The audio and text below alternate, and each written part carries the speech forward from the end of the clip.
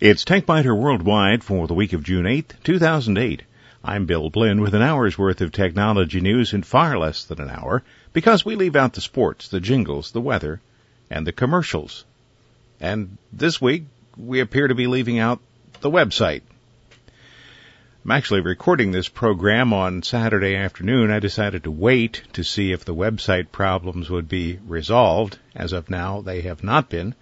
The site hasn't been hacked, at least it hasn't been hacked by the bad guys. TechBiter Worldwide is hosted by Bluehost, a web hosting organization in Orem, Utah. That name sounds familiar. It's the former home of WordPerfect. And the server that TechBiter Worldwide is on has been experiencing performance problems. Several weeks ago, I started working with the tech support folks and finally escalated the issue to level 3 technicians, and Bluehost agreed to migrate the site to a new box. I specifically asked that the migration be done any day but a weekend day, so of course that's exactly when they did it, Friday overnight. Saturday morning, no website. The files are present on the server, but the server is currently throwing what's known as a 500 error. I'm told that this may be the case until sometime on Sunday. Now, this makes absolutely no sense to me because the files are present, the DNS is resolving to the proper IP address, and everything that is needed to make the HTML part of the website work is actually present. So I'm currently trying to work my way back up the chain to a level 3 technician, but it's the weekend, so it's kind of unlikely that that'll happen. So I apologize for the problem that you saw if you tried to visit the website on Saturday. As they used to say on television, the trouble is not in your set. And that's actually kind of a good segue into this week's topic. I've probably mentioned a time or two that I don't spend a lot of time watching television, but recently I did spend some time watching high-definition TV on my computer from WOSU and other stations that broadcast in HD. The picture ranged from remarkably good to totally unwatchable. When it's good, it's excellent because HD television offers both improved resolution and a higher contrast ratio. But when the signal is less than perfect, the image becomes pixelated and the audio can drop out. What this means is that for digital over-the-air reception, you're going to need an outside antenna, even if you're close to a transmitter. I was using a device made by Pinnacle. It includes a small stick antenna. Think of it kind of like a single rabbit ear. Small black container about the size of a Pez box that houses the Magic, a USB converter, and some software that makes everything work. So if I had to summarize the setup in just one word, the word I would pick is easy. Instead of using the provided half a rabbit ear antenna, though, you can and will need to attach an external antenna. That will improve your viewing experience remarkably. But what I found surprising is that this little antenna sitting on a windowsill on the north side of a building, meaning that it's facing away from most of the signals in town, was still able to see analog signals on channel 4, 10, 17, 19, 28, 32, 34, 48, and 53. In addition, it could see the digital signals on 104.1, that's WCMH, 104.2, called Weather Plus, 106.1, WSYX, even though for some reason I can't see the analog signal from Channel 6, 1062, called My TV, 1101, that's the WBNS signal, 1281, WTTE, and 1341-1, 2, and 3, WOSU's 3 HD signals. Also composite signals, whatever they are, from WSYX and My TV. WOSU's signal was acceptable on the indoor antenna, and so was the Weather Plus signal. WSYX unusable, so was My TV. WBNS, which I expected to have the best signal, was surprisingly bad, and WTTE, which I expected to be marginal, was marginal. The 3 WOSU signals were all good from my location. I'm sure that all of the signals would be much better with an outside antenna, but those are all technical problems that Pinnacle has absolutely nothing to do about. What Pinnacle can do is make the process of setting up the system easy, and that's exactly what they've done. Beyond that, TV is only the start. The device also picks up FM radio, and if you're connected to the Internet, a bunch of Internet radio stations. Pinnacle's PC TV HD Pro Stick also lets you record from the external analog sources such as a camcorder, a DVD player, or a game console via a mini USB connector. The bundled antenna is about 8 inches tall. When collapsed, it extends to around 26 inches. The magnetic base is a plus because placing the antenna, at least an antenna like this, on a large piece of metal will improve reception. That metal has to be the kind that a magnet would stick to, ferrous metal. But if you get the antenna too close to your credit card or a floppy disk, if you still have any of those lying around, you're going to have a problem. Now here's something I didn't expect, although I probably should have. If you're interrupted while watching a digital channel, just press the pause button, or the pause button on the remote control. Yes, they include a remote control too. And you pause the signal. You can then resume viewing later. How long you can pause is certainly a function of how much space is available on your hard drive. Still, this is kind of a cool feature if you spend a lot of time with TV. And yes, you can record the programs too. Watch one channel, record another, then play back the recorded signal at your convenience. Keep in mind, though, HD TV signals require a lot of disk space. Bottom line, the Pinnacle PC HD Pro Stick is one pretty cool tool for anybody who spends a lot of time with their TV. You won't find anything easier to install or use, and there are lots of handy features. The program guide isn't one of them. If you'd like more information, there's a link to the Pinnacle website on the TechBiter Worldwide website, www.techbiter.com. I'm the co-owner of an online discussion list. Now, owner is a little bit misleading in this regard. There's no revenue stream. There's really nothing to own. The owners are more like custodians. We sweep up the floor and pick up scrap paper, things like that. When a spammer started forging the list's email address, we started having a problem with AOL. Most ISPs are smart enough to block based on an IP address, not on the easily forged from address. Apparently not AOL, though. The ISP blocked list mail to all of the list's AOL subscribers. Later, I mentioned the problem online, thinking I was doing a good deed for the AOL subscribers. Instead, I was told I was dissing their service. So were others who stepped forward to explain the hard facts and personal observations that AOL either loses or discards messages without regard to the sender or the intended receiver. Facts were often met with emotional responses. When I wrote to one of the AOL users privately and explained again that AOL was discarding mail without telling her and explaining that I thought AOL subscribers should at least be made aware of the problems, she insisted she was receiving all of her mail and that AOL must be playing mind games with me. Another subscriber said she was glad to know what was going on but felt it was too much trouble to leave AOL. After all, she wondered, how would she know if AOL was deleting messages and not telling her? Indeed. That was my point. It was about then that I ran across a quotation by H.L. Mencken.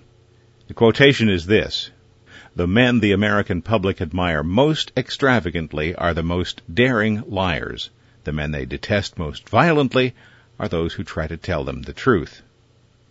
So some of the AOL subscribers thought I was dissing them or their service. Some even accused me of calling them stupid, which I hadn't. This kind of reaction always surprises me, even though I've come to expect it from AOL users. If somebody tells you your house is on fire, it might be prudent to actually check that out. Instead, AOL users effectively just told me their house is a very, very nice house with 2 cats in the yard, that life used to be so hard, but now everything is easy. Apologies to Crosby, Stills, Nash & Young, by the way. Well, all that's fine, but if the house is on fire, the house is on fire.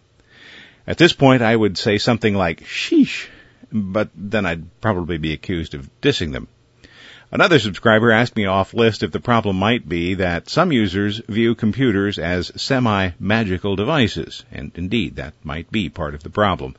As long as these subscribers believe AOL is perfect, then AOL must be perfect.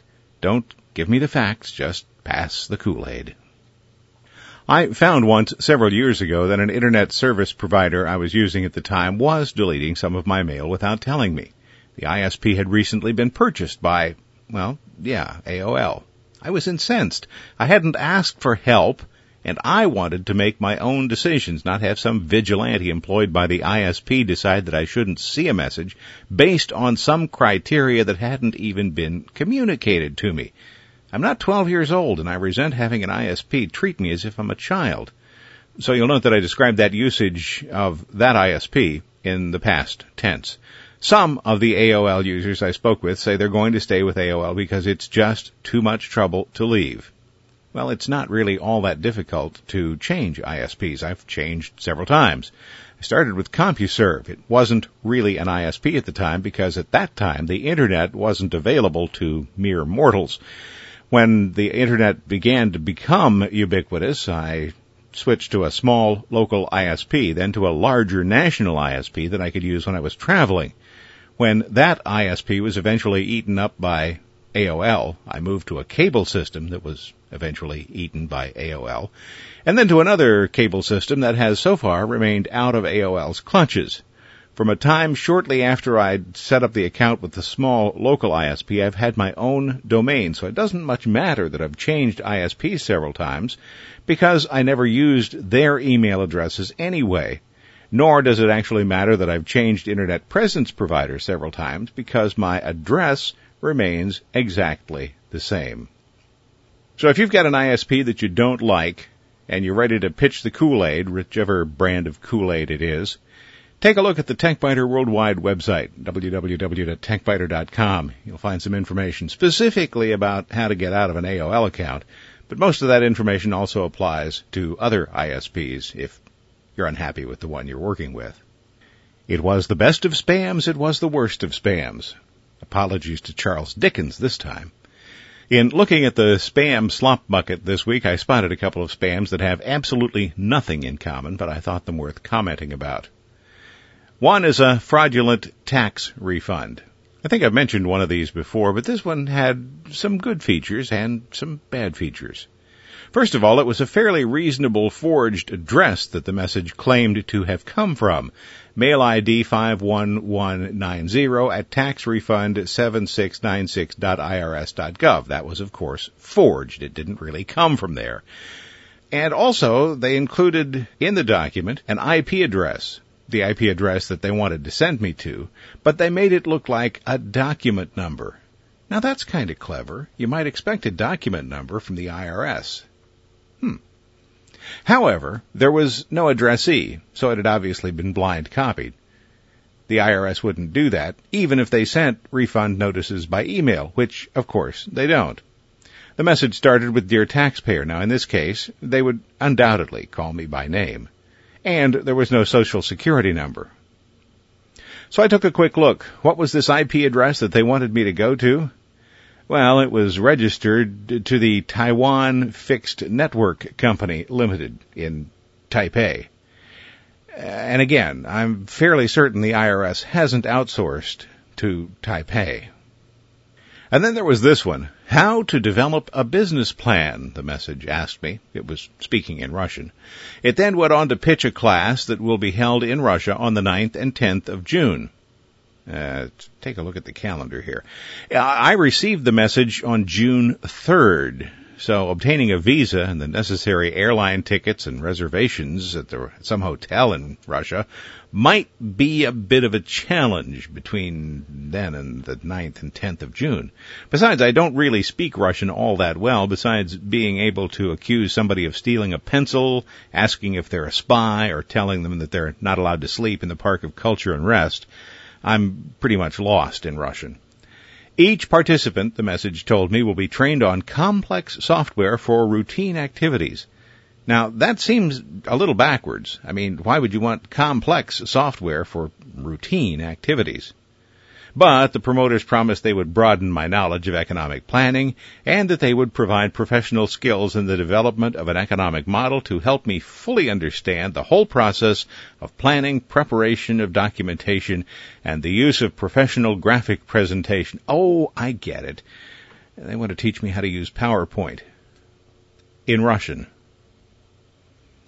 I'll pass. In Nerdly News, Linux has an Acer in the hole. PC and component maker Acer says Linux is in your future. The company will start marketing Linux on its laptops and notebooks, in part because of the lower total cost of ownership. Linux is the operating system that Acer selected for its line of low-cost, small, portable notebooks that are currently in development. But Linux will be the operating system of choice, or at least an option, for some of the higher-end machines, too. Now, at the low end, Linux is an absolute no-brainer. If you can cut $150 to $250 from the cost of a $600 computer, you're going to sell a lot more computers. This is less important at the high end, those machines in the $2,500 to $5,000 range. But Acer has found a market for its media PC units. An Acer vice president says the company is moving toward Linux. If you've worked with Linux, you know that it boots and shuts down in 30 seconds or so versus sometimes several minutes for a Windows machine. That speed, coupled with the lower cost, can tip the scales in favor of Linux. And some Linux distributions handle power management a lot better, too. A friend of mine says that if he runs Windows on his notebook computer, he'll use 70% of the system's power in less than half an hour. But if he runs Linux and does the same kinds of activities, the power consumption is less than 30% after an hour. Others report that Linux can extend battery life by several times what they would expect from a Windows machine. Just one more nail in the coffin. Verizon Communications says it will buy Alltel for more than $28 billion. Part of that is Verizon's assumption of Alltel's debt. The acquisition will create the nation's largest cellular telephone provider. Oh, goody. Assuming regulatory approval, Verizon will become the nation's largest wireless business, beating out AT&T Wireless, Sprint Nextel, and T-Mobile, who's currently number 3 and will become number 4. If you think you remember about Alltel being purchased recently, well, you're right. TPG, once known as the Texas Pacific Group, and Goldman Sachs bought Alltel in 2007. They paid $28 billion for it. Verizon and Alltel have previously worked on merger deals, but they've always collapsed before fruition, in part because Vodafone owns 45% of the business and didn't really like the deal. Well, the current deal is being financed entirely by debt to avoid diluting Vodafone's stake, according to the New York Times, and that makes it acceptable. Alltel has about 13 million customers, uses the same technology Verizon does. That's a plus. Most of Alltel's subscribers are in areas not served by Verizon. Another plus. And that's it for this week. Hopefully the website will be back soon. In fact, if you're listening to this, it is back. Thanks for listening. This has been TechBiter Worldwide for the week of June 8, 2008. I'm Bill Blinn. Check out the website, www.techbiter.com, and you can send me an email from there. Thanks. Bye-bye.